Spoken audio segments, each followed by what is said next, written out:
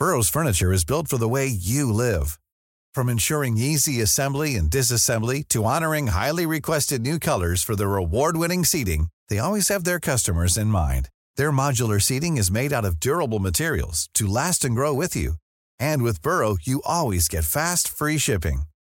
Get up to 60% off during Burrow's Memorial Day sale at burrow.com/ACAST. That's burrow.com/ACAST. burrow.com/ACAST. Hiring for your small business? If you're not looking for professionals on LinkedIn, you're looking in the wrong place. That's like looking for your car keys in a fish tank.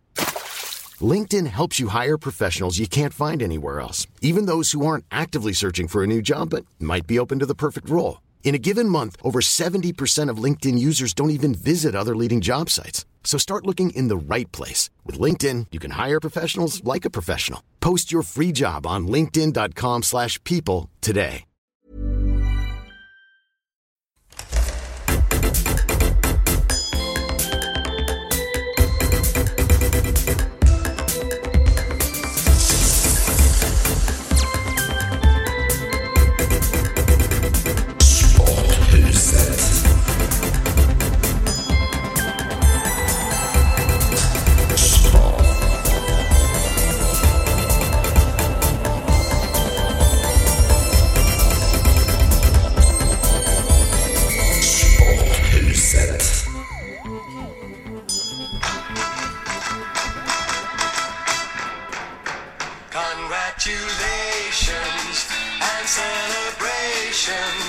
Ja, men sådär ja, avsnitt nummer 50, Sporthuset. Så säger ni, Lasse Jens, 50 torsdagar i rad. Att nästa torsdag är den 51.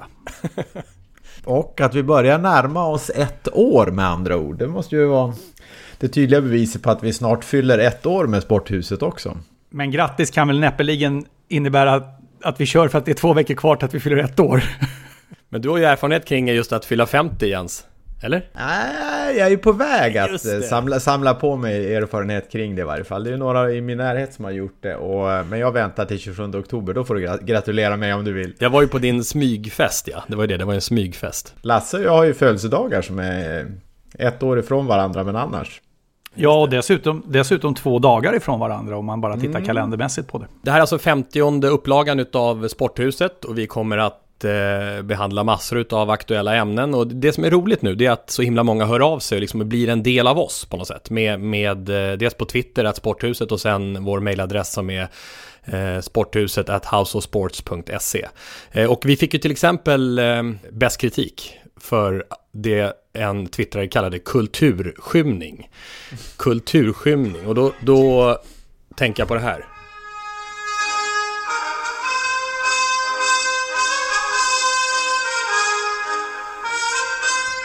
Eller hur? Det är dags att vi tar tag i er. Hur var det? Var ni på Aida eller inte? Såklart att vi var. Och oerhört väl uppstyrt och mycket trevligt. Lasse tog initiativet, jag hängde med, men uppskattade det, måste jag säga, väldigt mycket. Det var ju vansinnigt varmt. Och det är ju en stor fiende mot kulturupplevelser. Men det hanterades väl någorlunda i alla fall i det nya operahuset som ligger vid Place de la Bastille i Paris, väldigt nära Gare de Lyon. En central ort för övrigt för protesterna som är i Frankrike mot arbetsmarknadsreformer och annat. Men i alla fall, så det var ju en upplevelse. Men det är väl bättre att jag ser opera mellan varven. Det är kanske bättre att Jens summerar. Alltså du hade ju gett mig en brief lite grann vad som var att förvänta sig, handlingen, konflikten i Egypten, Etiopien och sådär och lite mer, och jag blev lite förvånad för det kändes som att det var någon speciell tolkning med lite grann parallella konflikter och händelser som liksom spelades in. Bland annat viftades det ju med en ungersk flagga och en italiensk flagga. Jag tänkte, herregud, det inte ser väl Egypten och Etiopiens flaggor ut så där. Men man ser ju att man kan tolka olika klassiska verk på olika sätt. Triumfmarschen som du spelade där, Tommy, är ju det som jag kände igen rent musikaliskt därifrån, och är ju otroligt mäktigt och pampigt när de går på med de här långa trumpeterna. Men jag hade ju gärna sett att det fanns, nu det här är ju häda, men att det fanns ett slutnummer, för på någon vänster så tror jag att det är väldigt många som går och ser Aida som just gör det för triumfmarschen, och varför inte få det en extra liten släng innan man så att säga summerar och knyter ihop. Aida-säcken. Du tänker lite som en rockkonsert liksom, på Ja, något sätt. det gör jag. Men det är möjligt att opera är inte riktigt uppbyggt på det sättet, Lasse. Det är ju ganska traditionellt. Alltså, det här var en liten prövning också för mig. Jag satt ju nästan med gapande mun där ett tag, därför att jag kände ju inte igen den Aida jag sett, vare sig på Stockholmsoperan eller på Metropolitan i New York, utan det här var ju helt enkelt en Aida som hade en helt annan tolkning från regissörens sida. Och som också har varit en prövning faktiskt för Paris-publiken. Den hade premiär, den här uppsättningen, 2013, och jag läste mig efter att vi var där, för jag tänkte, kommer jag ihåg Aida så fel?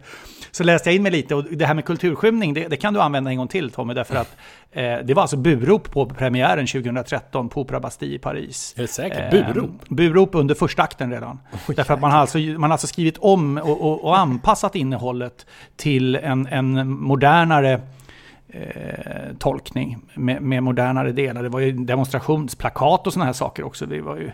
Det stod nationalism på något utav plakaten där under föreställning och annat. Ku Klux Klan också. Ja visst, och de var med som en del också under det som är upplösningen i det hela. Så att det var flera överraskande delar i det, kan man väl säga. Och då visade det sig att det hade varit burop redan under första akten. Och när regissören kom upp för att efter föreställningen då ta applåderna, som det heter, så var det mycket skarpa burop i salongen. Så att det där var en föreställning som var utmanande och lite roligt att ha sett ur det perspektivet, tycker jag. Därför att det var ju ifrån det officiella protokollet. La Maison de Sport avec Le Jean, Las et Tommy. Sverige har fått en majorvinnare på herrsidan i golf. Henrik Stenson bröt den eviga förbannelsen genom att vinna en rysarduell mot Phil Mickelson i The Open, British Open. Och nu så är många inne på att det här kommer ju betraktas som årets stora grej inom svensk idrott när vi sammanfattar året. Men då har vi OS kvar till exempel, det kan hända saker, Sara Sjöström med mera. Men Henrik Stenson kliver ju fram med som en av de stora svenska idrottshjältarna. Och vi har ju haft golf i vår kärleksbombning i Sporthuset tidigare, eller jag hade det. Och vi var väl ganska eniga om, du och jag, Lasse, att vi är i den delen av befolkningen som har haft lite problem, lite issues med golf. Men ändå på något sätt så kan man ju känna en sån här dag, så här några dagar efter Stensons triumf, att det här är någonting alldeles extra. Jo, men first things first, och man ska ju börja med att ha en hyllning för vad som är en unik händelse i svensk idrottshistoria. Nämligen att en svensk herrspelare vinner en major-tävling i golf. Och British Open är ju så stort att det kallas ju bara för The Open. Mm. Man behöver inte säga någonting mer om den tävlingen. Logotypen uppe i hörnet när man ser dem spela, står det bara The Open. Jag tycker det är så skönt att säga, ja men alla andra då, vi skiter i det, det är vi. Kalla er hur mycket open ni vill, det är vi. Så det är ju en händelse som aldrig någonsin tidigare inträffade. Då är den unik, och för det ska ju Henrik Stenson hyllas. Och han kommer ju såklart att vara den som nämns även i slutet av det här året, när vi kommer till diskussion om Svenska Dagbladets guldmedalj, det så kallade Bragdguldet. När vi kommer till Idrottsgalan, årets manlig idrottare, årets prestation. Och förstås också Sveriges Radios hyllningspris till årets svenska främsta idrottsprestation i form av Jerringpriset. Så detta är någonting som är något av det största vi har det här idrottsåret. Och som sagt en unik händelse. Jag tycker vi brukar ofta, när vi har hållit på med kärleksbombningar av sporter, så brukar en av de saker som vi lyfter upp vara: hur stor är den här sporten i världen? Är det här en världssport? Finns det en världskonkurrens? Och det finns det ju verkligen i golf. Den finns över stora delar av världen, och konkurrensen att nå fram till tävlingen British Open är stor. Att ta sig fram till sista finalrundan är en bedrift i sig. Och att då tycker jag det blir så häftigt när det blir den här man mot man duellen mot Phil Mickelson, som ju är en av golfens de senaste 10-20 årens bästa spelare. Att det är honom man är, som Stensson är upp mot. Det är inte något rookie-blåbär, någonting som han ska städa av så där enkelt. Och jag hörde Mickelson uttala sig om sin slutrunda, där han säger: jag spelade mer eller mindre felfri golf. Ja, ändå förlorade jag med 3 slag. Jag spelade felfri golf, flawless. Och ändå förlorade med 3 slag. Vilket jag, när jag säger det så ryser jag själv.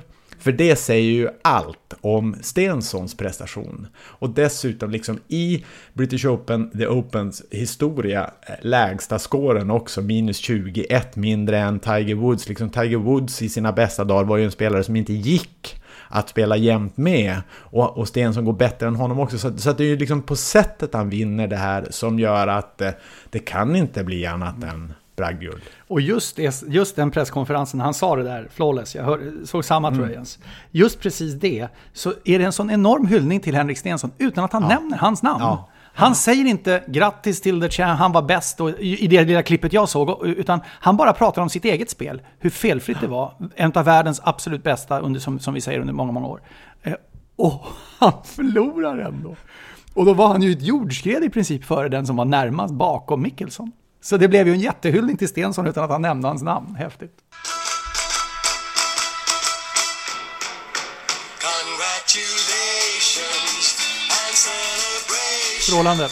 Strålande. Då har jag en fråga. Det här ska ju spelas nu till Henrik Stensson såklart. Cliff Richard, 1968. Finalen i Storbritannien. Detta är alltså ett bidrag från den internationella schlagerfinalen 1968. Cliff Richard i The Royal Albert Hall i London för övrigt. Min fråga till er är, vilket var det svenska bidraget 68?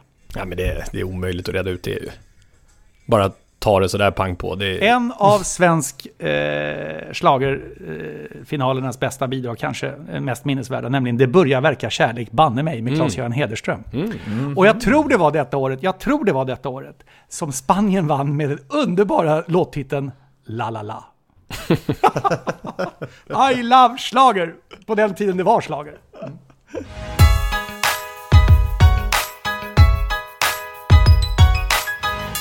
Högt i tak i Sporthuset. Debattdags i Sporthuset. Vi har haft en vecka som har varit pulserande, får man verkligen säga, på många fronter. Det har handlat om OS och friidrott och fotbollsefterdyningar fortfarande efter EM. Så jag vet inte... börjar du, Jens? Du har jobbat med Bengt Schött, har jag. Pulserande vecka. Pockande och pulserande ämne. Det har varit för mycket med Bengt Schött, det stämmer. Ordekvilibristen Bengt Schött. Men du är också en ordekvilibrist, Jens. Så nu är det spännande att höra vad du har på hjärtat. Premier League slår knock. Den 13 augusti sparkar Premier League igång. Sen tidigare så har de extremt lukrativa tv-avtalen gjort att Premier League håller på att dammsuga marknaden efter de bästa spelarna. Nu håller de dessutom på att plocka åt sig de bästa och intressantaste tränarna. Klopp, Mourinho, Pep Guardiola, Conte har anslutit till en redan imponerande skara. Och lägg där till det svenska perspektivet med Zlatan. För svenska fans och tv-tittare har Zlatan varit som en tv-rättighet i sig. Nu läggs den in i den redan rika Premier League-påsen. Real Madrid, Barcelona, Bayern München kommer att kunna stå emot i konkurrensen rent sportsligt. Men ligorna, betraktat som ligor, så kan Premier League slå knock i och med den här säsongen och kanske framåt också. Det finns en risk att det skapas en superliga och att andra internationella ligor förpassas in i en allt mörkare skugga. Det där är ju mitt i prick alltså. Jag menar, jag var på semester här och träffade en del sportintresserade. De sa, nu måste vi åka jag har inte åkt till England här riktigt och sett någon match på många år. I år måste vi åka. Jag menar, Zlatan, det är ju sista året kanske, och England. Och sen alla de här profilstarka tränarna som du säger. Om man ska göra en lista på dem där, en topp 5, 1-5, de här tränarprofilerna, hur sätter vi upp dem? Alltså när det gäller Nimbus, som Mats Strandberg säger, det vill säga strålkastarljus, strålkastarglans. Är Mourinho etta, eller är det Klopp, eller är det Conte? Nej, men alltså det som är det imponerande i det hela, på tal om nästan likadant som vi sa med Phil Nicholson som spelade flawless golf, är att jag skulle sätta Mourinho som 5. Om vi skulle gjort det. Ja, och alltså, även menar du fotbollsmässigt eller menar du som profil? Nej, det gör jag inte, utan rent fotbollsmässigt den idé och liksom den fotboll som hans lag har spelat de senaste åren. Alltså, för det är ju på något sätt det som ska åstadkommas nu, nämligen att man ska få lagen att spela fotboll. Och då sätter jag liksom Klopp hyperintressant. Pep Guardiola, hyperintressant. Conte, hyperintressant. Pochettino, Tottenhams manager, som kanske har fått Tottenham att spela den intressantaste och därmed också utvecklande och bra fotboll med Tottenham. Alla de skulle jag sätta som före Mourinho, dock inte om vi pratar om personlighet och karaktär, för där är ju han i nästan en nivå för sig själv. Men det som är så irriterande för England, det är ju att trots att det bara växer och växer det här Premier League-fenomenet och blir bara starkare och starkare, så fortsätter det gå åt skogen för dem i de stora mästerskapen. Nu talade ju många då inför fotbolls-EM om att nu kommer en gyllene yngre generation som kommer kunna slå sönder de här gamla problemen, att de aldrig vinner någonting, inte sedan 1966, fotbollens hemland, och ändå så händer det ingenting på landslagsfronten. Så att det verkar inte alls som att de kan surfa vidare på Premier Leagues framgångsvåg. Nej, vilket hänger väl ihop en del med att alla de spelare som kommer in i ligan också tränger ut egna brittiska talanger till att spela. Men det finns några som är spännande, som är på gång. Det är Ali, vi har Dyer. Det finns andra spelare som jag tycker under mästerskapet och ändå liksom knackar på dörren och är på väg att kunna bli storspelare. Men sen tror jag att titta på den europeiska storscenen, Champions League, semifinaler. Jag menar hur mycket brittiska lag har tagit sig fram dit de senaste åren. Det är inte speciellt många som har gjort det, vilket egentligen också speglar då att Premier League-fotbollen inte har varit på topp rent spelmässigt. De har haft de bästa spelarmaterialen, men inte det bästa spelet, och jag tror det är det man har kommit fram till. När man ser att Leicester vinner, man ser att Tottenham kommer tvåa, så börjar man förstå att här är några som dessutom har arbetat fram en förbaskat bra spelidé som tar dem hela vägen till toppen. Och det tror jag de storklubbarna börjar fatta nu. Det är därför Conte, det är därför Pep Guardiola, det är därför Klopp plockas in. Nämligen, det räcker inte bara att ha det bästa spelarmaterialet, vi måste också ha den bästa spelidén. Och jag tror det kommer att gå något eller några år, sen kommer det Premier League-lag finnas representerade i semifinal och final i Champions League. Du har en intressant grej också när du pratar om att de ska vara så starkt så de bildar en egen superliga eller någonting liknande. Då kan man ju tänka sig vad är på väg att hända med de nationella ligorna. Champions League är ju starkt, vansinnigt starkt ekonomiskt och så vidare. Men man kan ju tänka sig också att de riktigt stora klubbarna i de övriga länderna och de bästa kanske också i England då, eller Storbritannien, är intresserade av att slå sig samman. Vi står ju inför en situation till exempel när det är Qatar-turneringen, världsmästerskapet i fotboll. Det är några år bort, jag vet det. Men ändå där FIFA kommer att avbryta de nationella ligorna i november och december, vilket ju är stor inhemsk speltid. Stor tid för de inhemska ligorna.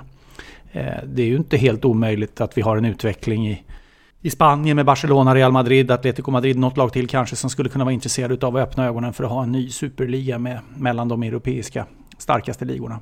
Så att det är inte omöjligt att den diskussionen kommer också uppstå. Det har ju inte ett skit med att Zlatan Ibrahimovic går till Manchester United gör i och för sig, men ändå. Jag kör en sån här Radiosporten morgonsändning övergång. Från fotboll till friidrott. Vi laddar för OS, ungefär så. Det är olympiska spelen som kommer om 2 veckor när vi har invigningen då i Rio. Jag ska själv dit och bevaka friidrotten. Och allt fler pilar börjar nu riktas mot Rio. Från det att vi har haft fotbolls-EM-fokus. Och så kommer det väl också bli här i podcasten. Det är alltså så att... jag är spänd på vem som ska tända elden. Det var vi inne på tidigare. Jag är ju inne på den här, det är bara en total chansning, den brasilianske maratonlöparen Wanderlei de Lima som brutalt kastades av banan utav en galen irländsk präst i OS i Aten 2004 när han var på väg mot segern. Han ledde ju då. Och att det skulle kunna vara liksom den ultimata snygga grejen för Brasilien, att Wanderlei de Lima får tända elden. Annars är det snackas om Pelé också då, men som aldrig har varit med just i OS-sammanhang. Men annars är det ju dopningen som präglar diskussionen. Vi kan väl ta en sväng om en stund när det gäller läget i Ryssland. För det är ju verkligen tveksamt nu vad som kommer hända med Ryssland. Och då gäller det inte bara friidrotten, de plockar ju bort Ryssland ganska snabbt, utan nu gäller alla idrotter i OS. OS är lite grann i kris just nu faktiskt. Men det är också kalabalik på hemmaplan, och då bad jag faktiskt dig, Lasse, som kanske kan zooma ut lite bättre. Jag är ju totalt inne i den här Abeba Aregawi-sörjan och har ju twittrat sönder mitt Twitterkonto och varit med i Studio 1 och Radiosporten och ringt arga samtal till Mirosalar, och han har ringt tillbaka och skickat sms till Jonas Karlsson, och så tänkte jag, ta det lugnt nu. Ingenting om det här. Lasse tar hand om det här. Kan inte du säga vad du tänker om den här Abeba Aregawi-historien? Ja, jag skickar ju x antal textmeddelanden till dig ganska snart som det händer det där. Och jag gissar till på WADA. Och det kommer den här tyckan att handla om. Får jag bara säga det, vad hette han den där löparen, maratonlöparen? Wanderlei de Lima. Ja, det är en härlig särkompetens att ha, tycker jag. Därför att skulle vi gå ut på central plats i 20 spridda orter i Sverige och säga vem är det här, så skulle inte en människa kunna säga vem det är. Nej. Så förhoppningsvis får den här Lima-killen, jag vet att du har haft en tyckare om det, tror jag, för vi drog en jämförelse med Peru. Förhoppningsvis får den här Lima-killen komma och tända elden då, så blir han känd i hela världen. Det tycker jag är kul. Botafogo, om du har möjligheten. Visst trivdes vi där, Jens, när vi var i Botafogo. Ja, det trivdes nästan som bäst faktiskt. Ja, det var härligt. Rio de Janeiro. Det är lite som man längtar dit, va? Är det inte det? Jo, men en repris. Vi får väl ta på ålderns höst och resa igenom och återuppleva. Nu kommer den här tyckaren då som handlar om Abeba Aregawi. Och då vill jag säga så här. Jag vill återkomma till om jag tycker att det var rätt eller fel att ta ut henne till OS. Jag vill återkomma till det. Så att när ni lyssnar till detta så vill jag inte att ni med en gång tar ställning till min uppfattning. Nu är det sagt. Den här heter Vem granskar granskarna? Abeba Aregawi och dopning är en rörig historia. De ansvariga kommer undan och ingen tycks ta någon större notis om det. Internationella antidopningsbyrån WADA har det absolut bästa tänkbara ryktet. De strider ju mot idrottens avarter, de som fuskar. Internationella förbund och organisationer som den olympiska rörelsen följer minsta vink från WADA. Hjärtmedicinen Meldonium dopningsklassades av WADA per den 1 januari. Kort därpå testades Aregawi positivt. Hon stängdes av i väntan på beslut enligt praxis framarbetat av WADA. 7 månader senare meddelar samma WADA att den där hjärtmedicinen tydligen inte var så farlig. Ett gränsvärde infördes och helt plötsligt var tidigare praxisavstängda idrottare friade. Aregawi har aldrig varit dopad. Nej. Och vad var det som hände här? WADA granskar på idrottsvärldens uppdrag. Men tydligen gissar de också. Och den som gissar, den missar ibland. Men vem talar om för WADA att så här får det faktiskt inte gå till? Godtycke i maktposition kan också snabbt anses vara missbruk av sin ställning. Vem granskar granskarna? Ja, det är bra. Mycket bra. Det är riktigt intressant det där. Det är en bra vinkel på det som inte har kommit fram så mycket. Just därför att de är så stora WADA så att det är liksom ingen som kommer åt dem, precis som du är inne på. De har alltså förbjudit ett preparat, Meldonium, trots ett tveksamt underlag. Och sen basunerat ut att mängder av idrottare åkt fast med avstängningar då, under utredningen som det har blivit. Och sen när dom ska förkunnas så visar det sig att nivåerna inte alls är betraktas som dopning. Och idrottarens namn då är totalt draget i smutsen helt i onödan. Det gäller ju inte bara Abeba Aregawi utan det är ju massor utav fall. Jag såg ett uttalande från SOKs dopningsexpert Bo Berglund och han sa ju det att så som det måste funka nu i dopningsarbetet från WADA så är det så att det räcker med en misstanke om att det är prestationshöjande. Skulle man vänta på alla studier som ska göras på till exempel anabola steroider så hade man inte hunnit med alla idrotter idag. Så det är det enda realistiska sättet att jobba på när det är antidopningsarbetet på internationell nivå, att det finns en misstanke om att det är prestationshöjande. Och sen görs utredning då i efterhand som i det här fallet och visar sig att nej, det är inte tillräckligt prestationshöjande. Det är inte att betrakta som ett dopningspreparat. Så det har ju verkligen ställt till det för Aregawi som ju såklart utav nästan alla anses dopad. Men i det här fallet hade man kunnat vänta 7 månader för att få besked om det var ett preparat som det ska vara ett gränsvärde för eller om det var ett preparat som man ska stänga av direkt för. För 7 månader efter det att Aregawi testades så blev hon ju friad. Så man hade inte behövt vänta längre. Man ska inte vänta en mansålder eller en tidsålder eller en generation. Det är inte det vi pratar om. Utan vi pratar om att i sånt fall ha det på lista ytterligare 1 år då och säga att vi kommer att titta på det här under det här året. Så att jag köper inte det och säga att det här är enda sättet. Nej. Därför att det kan inte vara enda sättet fram i idrotten att förstöra individuella personers karriär. För det är det som händer. Ivern liksom att sätta dit fuskare får inte vara så stor att rättssäkerheten helt åsidosätts, det håller jag helt med om. Och Arregawi borde ju kunna stämma sönder WADA och alla de andra också, tänker jag, på stora skadestånd för den skada som hon lidit av att hennes namn inom friidrotten är förstört. Jag menar att WADA har ett ansvar, och dessutom undrar jag, varför ska jag lita på WADA efter det här? Varför ska jag utgå ifrån att när WADA presenterar att hela den ryska nationen är skyldig till systematisk hantering av dopning enligt som det vore någon sorts science fiction i serieform, liksom, som man kollar på Netflix på eller på C More. Varför skulle jag tro på det? Vad är det som säger att de inte har delar i det här som också gissar? Jag har inte läst hela utredningsmaterialet och jag säger inte att det vore rätt att fria heller. Men jag säger, varför ska jag lita på WADA?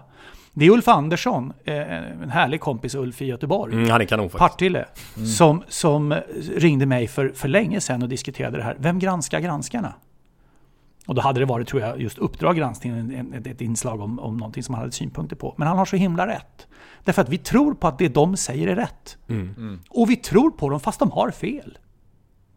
Och det här meldonium är ju så rörigt. Det är så rörigt och det blir så mycket känslor i det, för man säger, ja men hon har ju tagit det där preparatet. Vad ska hon representera Sverige för då? Och så har vi det här med skatten, och så har vi det här med äktenskap. Det blir så rörigt och men det blir sen så snabbt. moralfrågan där, intressant att höra vad du säger, Jens, också. För jag menar, alltså många skickar ju till mig då, för jag är precis den åsikten som Lasse är inne på, att det blev fel här då från WADAs sida. Men sen kommer man till moralfrågan då. Varför ska man ta meldonium då som en hjärtmedicin? Bara det är väl så pass tveksamt att hon bör stängas av. Men om det inte är förbjudet, det är någonstans där man måste dra gränsen. Annars blir det väldigt svårt. Var drar man gränsen för vad som är moraliskt okej? De som säger att Arregawi nu har dopat sig, vad anser de om kosttillskott som det finns en hel del suspekta ämnen i, men det finns sådana som är inom ramen för det tillåtna. Kreatin till exempel, nässpray med olika godkända nivåer som ändå man bara tar för att höja prestationsförmågan, inte för att man har nästäppa. Man använder höghöjdshus, man åker och tränar på höghöjdsträning. Det är bara rörigare. Jo, nej, men jag bara säger att allt det där är ju också för att höja prestationsnivån, men inom det tillåtna. Så jag tänker att man måste sätta gränsen vid det som är beslutat att det är förbjudet. Ja, är det inte i grund och botten så att antingen så ska det vara prestationshöjande preparat, att det är det som räknas in under, eller att det är skadligt för idrottarna eller skadligt för sporten. Det är väl något i den stilen. Helt rätt. Det är faktiskt kriterierna, de tre. Precis, de tre kriterierna. Och då man liksom testar och passar in meldonium med de där, så som det verkar så är det ju liksom, faller det inte in under någon av dem, vilket ju i så fall gör att det känns väldigt, väldigt konstigt att ha rört om på det sätt man har gjort i grytan. Och jag känner om det tar ginseng eller ta vad det nu skulle vara. Om det går en våg av där friidrottare eller idrottare har lyckats och man har använt något preparat som är tillåtet och som inte är skadligt för kroppen, så kommer någon annan att vara beredd att testa det också. Och någon annan gör det också. Så att det måste ju liksom komma fram i tydliga studier att det här är skadligt för kroppen eller att det är prestationshöjande på ett felaktigt sätt. Då är det förbjudet, inte förrän dess. Ja, det är klockrent det du säger där, för att det som har hänt är ju att när de har tagit olika typer av tester och analyserat dem i efterhand, då har de ju upptäckt att fler och fler idrottare har tagit meldonium. Och då satte de direkt upp det på listan. För de tänkte att 18% av alla testade har meldonium i kroppen. Det måste innebära att det är ett dopningspreparat. Men det kan ju lika gärna vara på en ginsengnivå som du säger. Men tror du inte det är lite grann sådär? Ja, men vilka friidrottare är det framförallt, eller idrottare är det framförallt som har använt meldonium? Jo, men det är mycket öststats idrottare där. Och okej, vad förknippar vi när det handlar om extrema prestationer och öststatsidrottare? Jo, men det är att det har funnits systematisk doping genom historien. Vilket innebär att då tror man tar för givet, om det där hade varit i Norge som man hade börjat testa meldonium och det var väldigt bra, eller i Sverige så hade vi tyckt att det hade varit kanon, men det hamnar liksom genast under dopingluppen när det är dessutom från öststatsland som det startat. Alltså den internationella antidopningsbyrån WADA har ett system där man angriper snabbt. Man gissar och då missar man ibland. Och då backar man, och det har man rätt att göra. Man har alltså rätt att stänga av någon under pågående utredning, och så visar det sig att vi hade fel, du är friad. Mot den bakgrunden så har den enskilda individuella idrottaren ett ansvar. Och enligt min uppfattning, för det är väl så när det gäller exempelvis den här hjärtmedicinen, Tommy, att WADA flaggar för att från 1 januari kommer vi att förbjuda det här. Då kommer den upp på listan. Det känner man ju till på förhand. Då menar jag att den enskilde idrottaren har ett ansvar för att okej, här måste jag se upp. Därför att jag äter det här preparatet och det kommer upp på listan. Och med tanke på hur WADA arbetar, för de har ju idrottsrörelsens stöd att agera på det sättet de gör. Jag tycker personligen det är fel. Men uppenbarligen så är det ju ingen som lyssnar på den uppfattningen. Så har idrottaren ett ansvar. Ge tusan i att ta det preparatet. Och där faller rätt så många som ansvariga. Det vill säga fälls de då under en utredning men sen frias i efterhand, då har de ett större ansvar än vad de hade haft annars. Ja, det är ju såklart riskabelt att ta. Alltså de här tabletterna sägs ju också att Aregawi har tagit liksom ur en påse sådär, som man bara sagt, ta det här är bra och sånt. Jo, men det får vi bortse ifrån. Nej, men jag menar bara säga liksom att man måste ha koll på vad man tar, och här tycker jag att det verkar alldeles för riskabelt. Möjligen har hon tagit det här innan deadline så att säga, så att det är därför det är så lite nivåer kvar i kroppen, och att hon egentligen har slutat då i tid. Men det är ju, om jag hade varit aktiv så hade jag ju gjort det med en viss marginal till. Nu tycker jag vi ska svara på frågan, har SOK Svenska Friidrottsförbundet gjort rätt eller fel som inte tagit ut Abeba Aregawi till OS? Varsågod, börja Tommy. Ja, och då är det egentligen Svenska Friidrottsförbundet som inte har nominerat henne, så det börjar ju där, och de beslutade ju helt enkelt att de sa ju att Abeba Aregawis idrottsliga och medicinska status och miljö måste klarläggas innan ett eventuellt deltagande i svenska friidrottslandslaget kommer att övervägas. Så jag tycker att det är lite en cocktail av olika anledningar, och det har jag ju svårt för. Det har ju jag varit på hela tiden, även i 3 mars i den krönika jag hade i Sporthuset då, nämligen att man kan inte blanda ihop den här dopningshistorien med hennes medborgarrättsliga eller medborgarskapsproblematik och huruvida hon har ingått i ett skenäktenskap och så. Det tycker jag är 2 helt olika saker. Så Svenska Friidrottsförbundet har inte nominerat henne, men jag hade valt att formulera mig på ett annat sätt för att skapa en cocktail av de här grejerna. Det tycker jag inte är fair. Det var roligt att jag, Tommy, får säga till dig som du brukar säga till mig. Och det där var ett politikersvar. Nej, men just det. Jag tycker att hon borde få tävla på OS. Vad säger du, Jens? Abeba Aregawi, skulle hon nominerats och tagits ut att representera Sverige på OS? Nu är inte jag insatt i det här, men jag tycker det är ju liksom ett styrelsebeslut som har fattats, inte på de grunder som vi egentligen har hållit på att diskutera här. Hur är det doping, är det inte doping? Utan det är ju liksom en fråga som handlar om någonting annat än bara det som vi har diskuterat här. Så jag tycker det kändes konstigt att hon inte passades vidare till SOK, men det var väl antagligen av anledningen att SOK inte hade sett någon anledning att kunna stoppa henne. Så var det någonstans man skulle stoppa henne, så var det känns som att de har snackat ihop sig, SOK, Friidrottsförbundet i varje fall, och liksom att den gemensamma slutsatsen är att hon inte ska åka eller ska få åka, och ja, det känns luddigt, så, liksom mitt svar. Politikers svar 2. Lasse, okej, Lasse Granqvist. Låt mig vara tydlig. Ja eller nej? Varsågod. Jag har ju tagit del av Jonas Karlsson som är insatt i ämnet. Du, Tom, är mycket insatt i ämnet. Jag tror att det är ni 2 som tydligast har formulerat en uppfattning. Jag såg en paneldebatt i Sveriges Television på morgonen med Pamela Andersson och Alexander Lundholm och Tommy Engstrand, där majoritetsuppfattningen var att hon skulle få åka också. Engstrand var emot det. Min uppfattning är att det är ett korrekt beslut att inte nominera Abeba Aregawi till OS av 2 skäl. A. Sportsligt. Därför att hennes avstängningsperiod på 7 månader innebär att hon har inte fått tävla. Det innebär ju också att man inte har någon som helst kontroll över vilken sportslig status hon håller för dagen. Vilket innebär att det går inte på sportsliga grunder att motivera en uttagning. Så på sportsliga grunder är det rätt att säga nej till någon som inte har fått vara aktiv under 7 månader. B. Den sammantagna bedömningen, och det är mer ett SOK-ansvar, jag håller med Jens där i och för sig, en Sveriges olympiska kommitté. Men B, den sammantagna bedömningen. Sverige är ett land där vi ser på moral och etikregler på ett kanske skarpare sätt än vad andra länder gör. Jag tänker till exempel på Telia Sonera-affären och mutor i sin upphandlingsprocess och sådana saker. Det kan vara naturligt i en del andra länder att man säger att men företagen måste ju konkurrera på de villkoren som gäller. Men i Sverige är det inte så.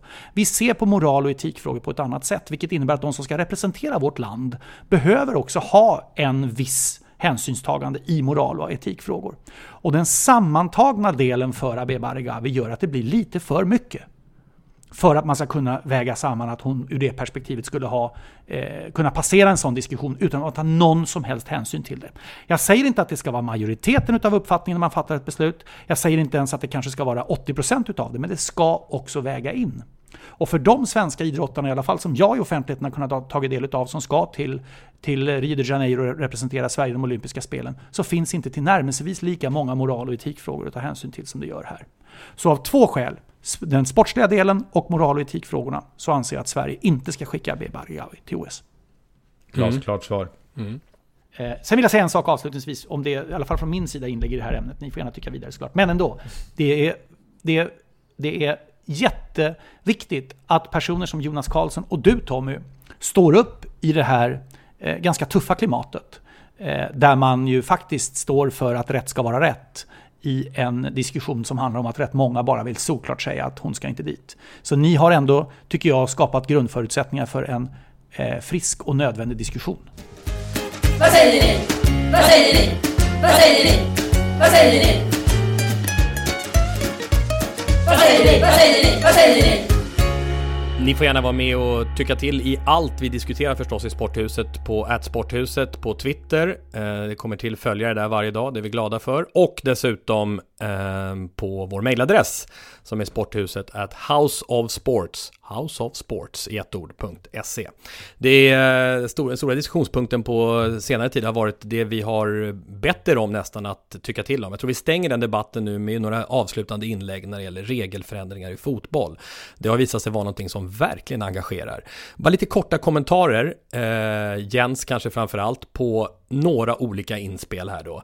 Till att börja med det vi hade uppe förra veckan då med insparkar istället för inkast för att helt enkelt skapa fler målmöjligheter och att alla verkligen ska kämpa för att hålla bollen i spel. Då säger Magnus Pettersson att då skulle möjligheten att slå in bollen i straffområdet likt hörnor öka markant och det skulle bli väldigt många fasta situationer där lagen flyttar upp mittbacka och så vidare, vilket skulle ta väldigt lång tid och förstöra tempot i matchen ännu mer. Och det skulle bli en stor del av spelet som alltså många skulle vinna på långa spelare och fasta situationer och därför tror han inte på att det är en bra grej. Nej, det skulle man kunna säga att det kan man ju lösa genom att ha egentligen som man har i handbollen, det vill säga att man har bara några sekunder på sig att ta den här insparken istället för inkastet. Så skulle man kunna göra. Men samtidigt känner jag att den är lite långt bort just den regeländringen. Ja.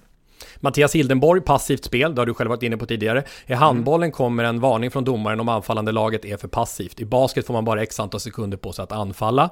Men i fotboll så kan man enligt reglerna spela runt i backlinjen i 90 minuter. Och det kan göra att matcher eller delar av matcher blir extremt tråkiga. Och för att göra matcher roligare så behövs en åtgärd. Och några exempel är att ett lag får hålla bollen inte mer än x antal minuter utan att bli av med den. Måste då skjuta, få fast situation eller dylikt.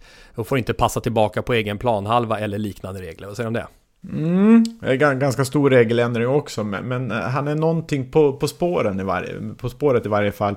Och sen hur man skulle kunna formulera det, om det handlar om att liksom ta sig in i offensivt straffområde till exempel, så tycker jag det skulle kunna vara en del i hela. Det vill säga att man ska in i en offensiv del av planen i varje fall, så att man inte bara håller på att rulla runt.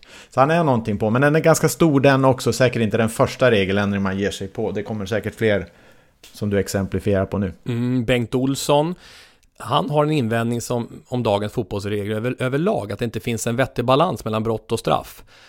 Alltså att regelbrott inte ska löna sig helt enkelt. I dagens fotboll så gör det, tycker han, och förekommer ofta. Till exempel, lag A leder med 1 mål över lag B och det är 2 minuter kvar. Lag B får ett friläge. Spelaren blir fälld eller dragen i tröjan 10 meter utanför straffområdet. Påföljd, frispark plus utvisning. Det troliga är att lag A då vinner matchen tack vare en smart, inom citat, förseelse.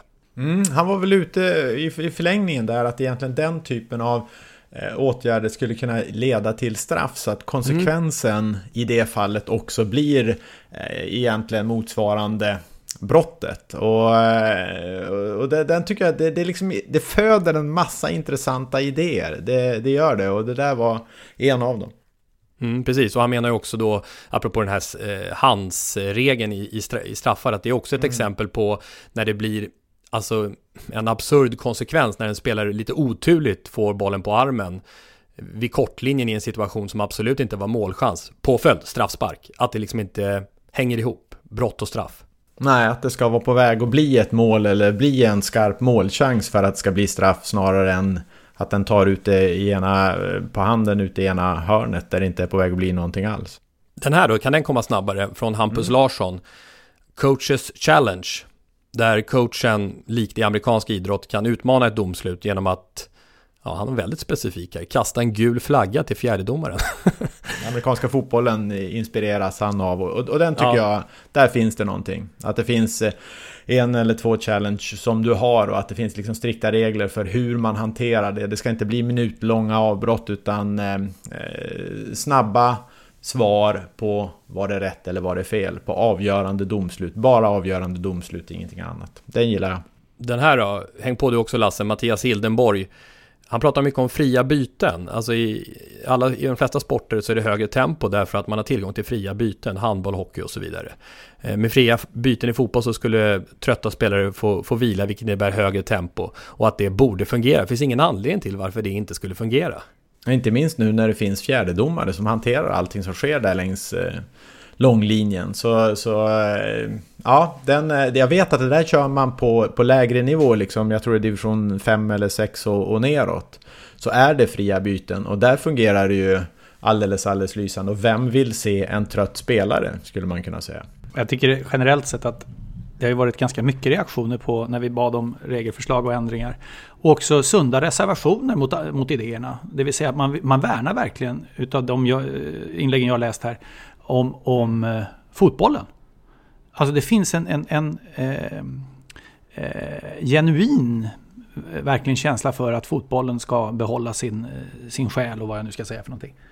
Och det tycker jag är det mest fascinerande av allt. Sen kan jag säga, när du säger fjärdedomare, varje gång någon säger fjärdedomare till mig så ler jag, därför att då kommer direkt Viktor Kasai upp i mitt huvud.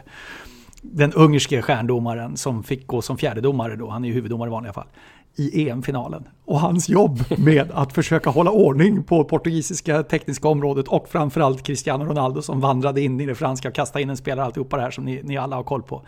Men jag kan inte sluta le åt det, för det är en sån absurd situation på något sätt, så det var idrottshistoria på något ungerskt vis. Nu har Ungern två starka att prata om. Puskas är den ena och Viktor Kasai den andra. Jag tycker det finns två grejer som man skulle kunna hugga tag i direkt. Och det har vi sett i många av de här åsikterna. Det här är en sammanfattning nu, Jens. Det här ska hända. Varsågod. Ja, men det tycker jag. Det är tidsfördriv, att man fördröjer, det är någonting som irriterar jättemycket. Jättemycket. Och då tycker jag liksom att vi kommer inte att övergå till effektiv speltid på en gång, men låt oss övergå till en tilläggstid som är effektiv. Och att när man samlar ihop tilläggstiden, det vill säga det som sker under matchen och har fördröjande effekt, maskning och sådär, att det verkligen läggs på så att det inte bara blir de här slentrianmässiga 3 minuterna som nästan alltid kommer upp. Det tycker jag är en grej som man kan göra så att det inte kommer att löna sig att maska. Och då kan man addera en grej på det. Det är inte fria byten, men just att den här fjärdedomaren, Viktor Kasai, får lära sig tar hand om bytena så att de sker flygande. Det vill säga, man behöver inte göra avbrott i matchen för ett byte. Varför ska man göra det? Det är ju bara för att det en gång i tiden inte fanns en fjärdedomare som kunde hantera det. Nu finns det en fjärdedomare som kan hantera det. Så där har man liksom två grejer som jag tror dels kommer att ta bort irriterande spelarbrott kopplat till byten, och dels kommer att göra att de som jagar för någonting, en seger, en poäng eller vad det nu är också, får de sekunder och minuter som finns till hands, inte att de försvinner i maskning och annat. Sporthuset@houseofsports.se är mejladressen om ni vill vara med och debattera med oss. Och som ni märker, vi tar in er i programmet gång på gång. Finns också på Twitter @sporthuset. Ska vi kärleksbomba? Ska vi kärleksbomba? Nu ska vi kärleksbomba. Ja, vi ska kärleksbomba. Kärleksbomba. Kärleksbomba. Kärleksbomba idag. Den nya lådan är framme där vi plockar lappar för kärleksbombning slumpvis utifrån det som inte längre är idrotter bara. Förut så var det ju bara olika idrotter som vi kärleksbombade. Nu är det olika, det är fenomen, det är idrottare, det är arenor, det är idrottspersonligheter. Och jag fick ju Ja, vad fick jag, Jens? Minns du? Du fick en som jag gärna hade tagit i varje fall. Wembley, som ju liksom omfattar och kan omfatta så otroligt mycket. Så det ska bli jättespännande att se vad du har valt ut av Wembleys rika historia. Ja, alla drömmar bär till Wembley. Fotbollens katedral. Wembley Stadium invigd 1923 av kung George den femte. Upprustad för 800 miljoner pund. 800 miljoner pund. Återinvigd för 10 år sedan. Men den här historien handlar om gamla, anrika Wembley så som arenan var före ombyggnationen. Och jag har valt att titta närmare på den första matchen. FA-cupfinalen 1923 mellan Bolton Wanderers och West Ham United. Det var den första som spelades på arenan. Säkerhetsarrangemangen var inte, apropå det vi pratar om i dessa dagar, rustade för det enorma intresset. Grindarna gav vika. Totalt okontrollerat flöde av fotbollssupportrar togs in på arenan. Publikproblemen alltså inte bara någonting som vi har problem med i modern tid. Den då normala kapaciteten på 125 000 åskådare överskreds rejält. Man pratar alltså om siffror på den här första matchen på upp till, lyssna här, 300 000 åskådare på plats. Situationen räddades av en ridande polis, George Scory, som på en vit häst vid namn Billy lyckades genom att rida i större och större cirklar rensa planen från människor. Matchen blev 45 minuter försenad. Undrar hur de gjorde med tv-sändningen förresten? Nej, det var ju ingen. Och under hela matchen så stod människor hand i hand ända framme vid vita linjen utan att beträda planen. Bolton vann med 2-0 och efteråt så döptes denna klassiska match till The White Horse Final. Sanningen var att det var egentligen många ridande poliser på plats inne på arenan. Men Scorys häst var den ljusaste av alla hästar på plats och syntes bäst på alla fotografier från matchen. Och därför blev det The White Horse Final, den här FA-cupfinalen. Och Bolton spelade alltså de första som fick klättra upp de här 39 klassiska trappstegen upp till The Royal Box, där man möttes av kungligheter och fick den silvriga FA-cupfinalen. Gamla Wembley. Med tvillingtornen också, som ju var karaktäristiskt verkligen utseendemässigt. Och med massor av klassiska händelser förutom The White Horse Final. OS 1948 arrangerades här. Ett riktigt framgångs-OS för Sverige som inte var drabbad av andra världskriget. Och på Wembley spelades ju också finalen i VM 1966. Den oerhörda matchen där också var tveksamt domslut ju, som var en del i avgörandet. Englands enda VM-guld. Men också massor av härlig musik. Jag menar, 1985 så var Wembley Stadium värd för den brittiska delen av den mäktiga Live Aid-galan med artister som David Bowie, Michael Jackson, Queen, U2, Paul McCartney, Elton John. Och jag minns särskilt, jag var väl 11 år då, Queens 20 minuters insats med Bohemian Rhapsody. We Are The Champions var ju med också. Det anses av många fortfarande som det främsta liveframträdandet i rock- och pophistorien. Det här är alltså Wembley den 13 juli 1985 när Freddie Mercury kliver in på scenen klockan 18:41.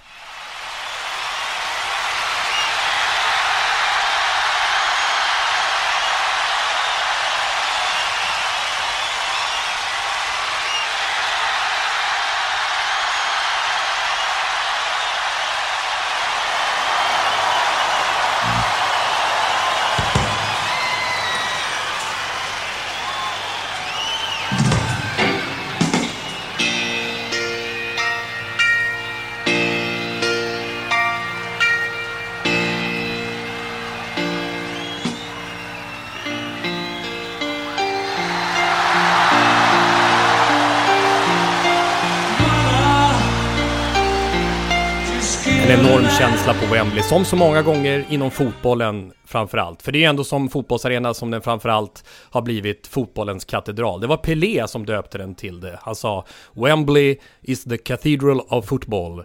It is the capital of football and the heart of football. Wembley Stadium. Bravo, bravo. Bravo, bravo. Alltså jag ryser på hela kroppen. Bravo! Av den här Queen-konserten och starten på det. Och Alltså förstå att sätta sig vid pianot där när liksom publiken tystnar och så med de börjar klingande tonerna och den glasklara rösten. Jättehäftigt. Jag undrar om inte nästan alla våra lyssnare, många av dem är, för det här var rätt intressant att höra vad deras Wembley-minne var. Deras bästa Wembley-minne eller deras starkaste Wembley-minne. För det kan ju vara liksom en konsert, det kan vara en speedway-tävling eller det kan vara amerikansk fotboll, tror jag inte visserligen. Eller det kan vara fotboll eller OS eller vad tusan nu är. Rugby. En grej som kommer upp i mitt huvud, det är från EM, jag tror det här är 96, kan det stämma? England absolut. Ja, EM 96, semifinal. Jag tror det England möter Spanien. Det går till straffsparksläggning. England-Tyskland, kära du. England-Tyskland, kära du. Ja, jättebra. Tack för det. I vilket fall som helst så jag kommer ihåg liksom, nu när Buffon sjunger italienska nationalsången med sån passion, ta och försök leta rätt på när nationalsången sjungs där av Tony Adams, Stuart Pearce bland annat. Alltså där ser man vilka som var föregångarna till Buffons sång. Det är rakt från tårna och hela vägen genom hjärtat och rätt ut, högt och tydligt. Men straffsparksläggningen där Stuart Pearce just går fram, och han har ju, jag tror det är 6 år innan i VM i en semifinal, missat en straff och fått leva med det under 6 års tid, kliver fram, och jag tror alla som vet om att han missade straff då känner, åh nej, inte en gång till. Och så säger alla som kommer ihåg vilken kombination av galning och hjälte som man kunde känna att Stuart Pearce var, det kommer ut när han dunkar dit den där straffen. Och han ser ut som en korsning mellan en massmördare och en gladiator som liksom står där och han gör gest på gest som bara Stuart Pearce kan. Det är ett av mina absolut starkaste Wembley-minnen och jättehäftigt. Jag kan klistra på där från 96 för övrigt. Jag är helt säker på att det var England-Tyskland, därför att build-upen för den matchen är bland det häftigaste jag varit med om, med 85 000 vad det var på den tiden på Wembley. Och det landar ju i att England tar ledningen i 3:e minuten på en vänsterhörna, Alan Shearer. Och det trycket som är på Wembley då när England möter just Tyskland, alltså det finns ju en historia som är påtaglig för oss som inkluderar Tyskland i Europa, men i fotboll i det läget är ett vansinnigt tryck alltså. God Save the Queen, England vs Germany, semifinal Euro 1996, så här lät det.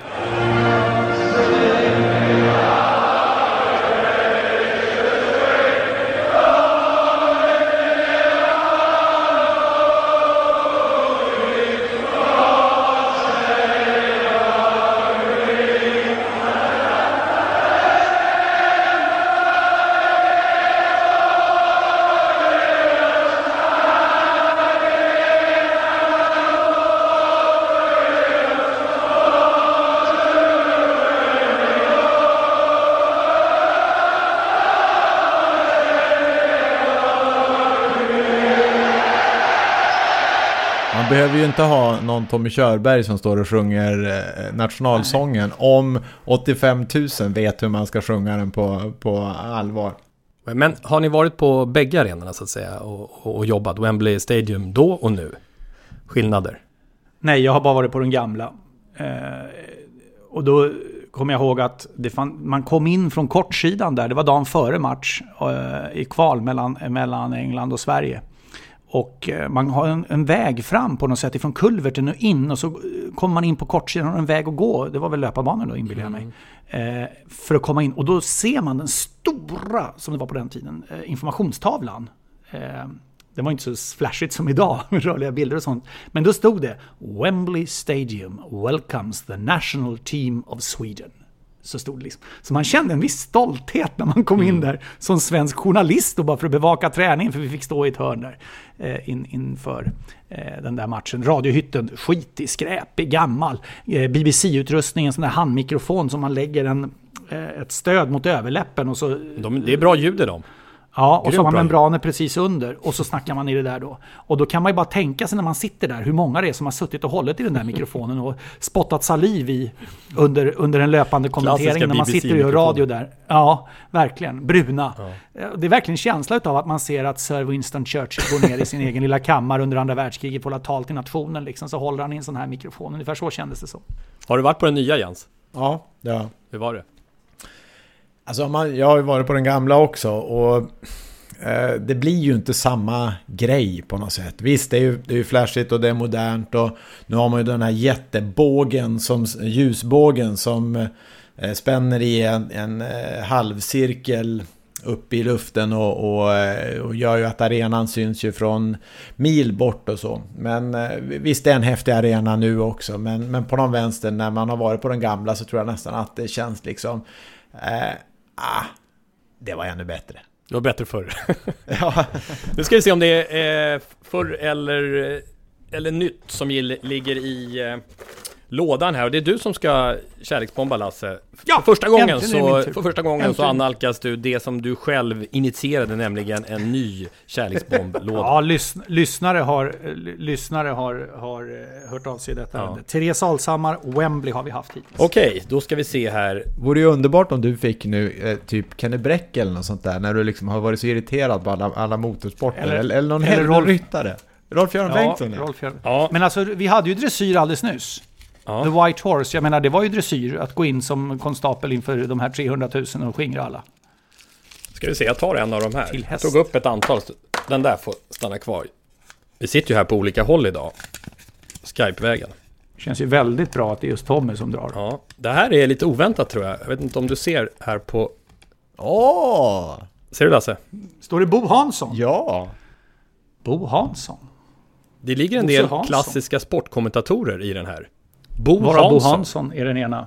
Ja, det kommer nästa vecka. En utav svensk, för den generationen som vi är uppvuxna i alla fall, en av de allra mest betydelsefulla personligheterna som vi har haft om vi älskar fotboll. Därför att alla har vi följt Bosse Hansson. Nej, verkligen alltså. Det är ju... Ja, det här tror jag kommer att passa dig som hand i handsken. Jag tror det här kommer att bli en strålande kärleksbombning nästa vecka och det är Bosse Hansson värd. Avslutar han inte alltid Sportnytt med så här... Jag tror han sa... Han hade någon speciell som han alltid sa samma. Hej och tack. Jag sa inte bara hej hej. Hej hej. Eller något sånt där. Nej, men jag tycker det var kul med Bo Hansson för det ligger fler sportkommentatorer i den här. Men han tillhör ju den här... Vad ska vi kalla den? Sportkommentatorernas... Vi ska prata mer om det nästa vecka. Men gyllene generation. Hylands grabbar. De som tog rygg på Hyland och skapade det som vi surfar vidare på nu. Jag är uppvuxen i Solna och Bosse Hansson, jag vet inte var han bor nu, men då bodde han i alla fall precis vid viadukten som går över Östervägen längs Råsundavägen i Solna. Det låg en fotocenter där i bottenplanet. Och då har vi hade ju på somrarna sådär att vi gick ner på plastgräsplanen, konstgräsplanen vid Råsundaskolan och spelade lite fotboll. Några stycken sådär, som man gör i juli som ledig skolgrabb.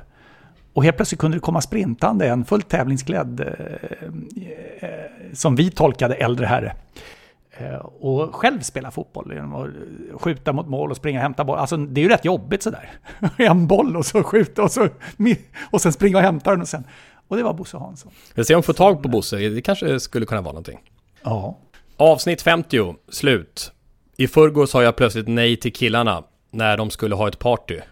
Kan du fortsättningen?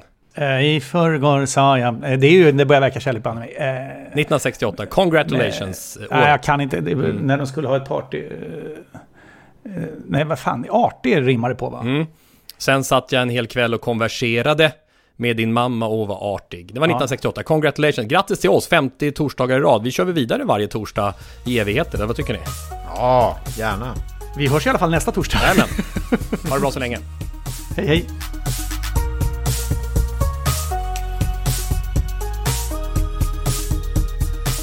Sporthuset produceras av House of Sports för C More.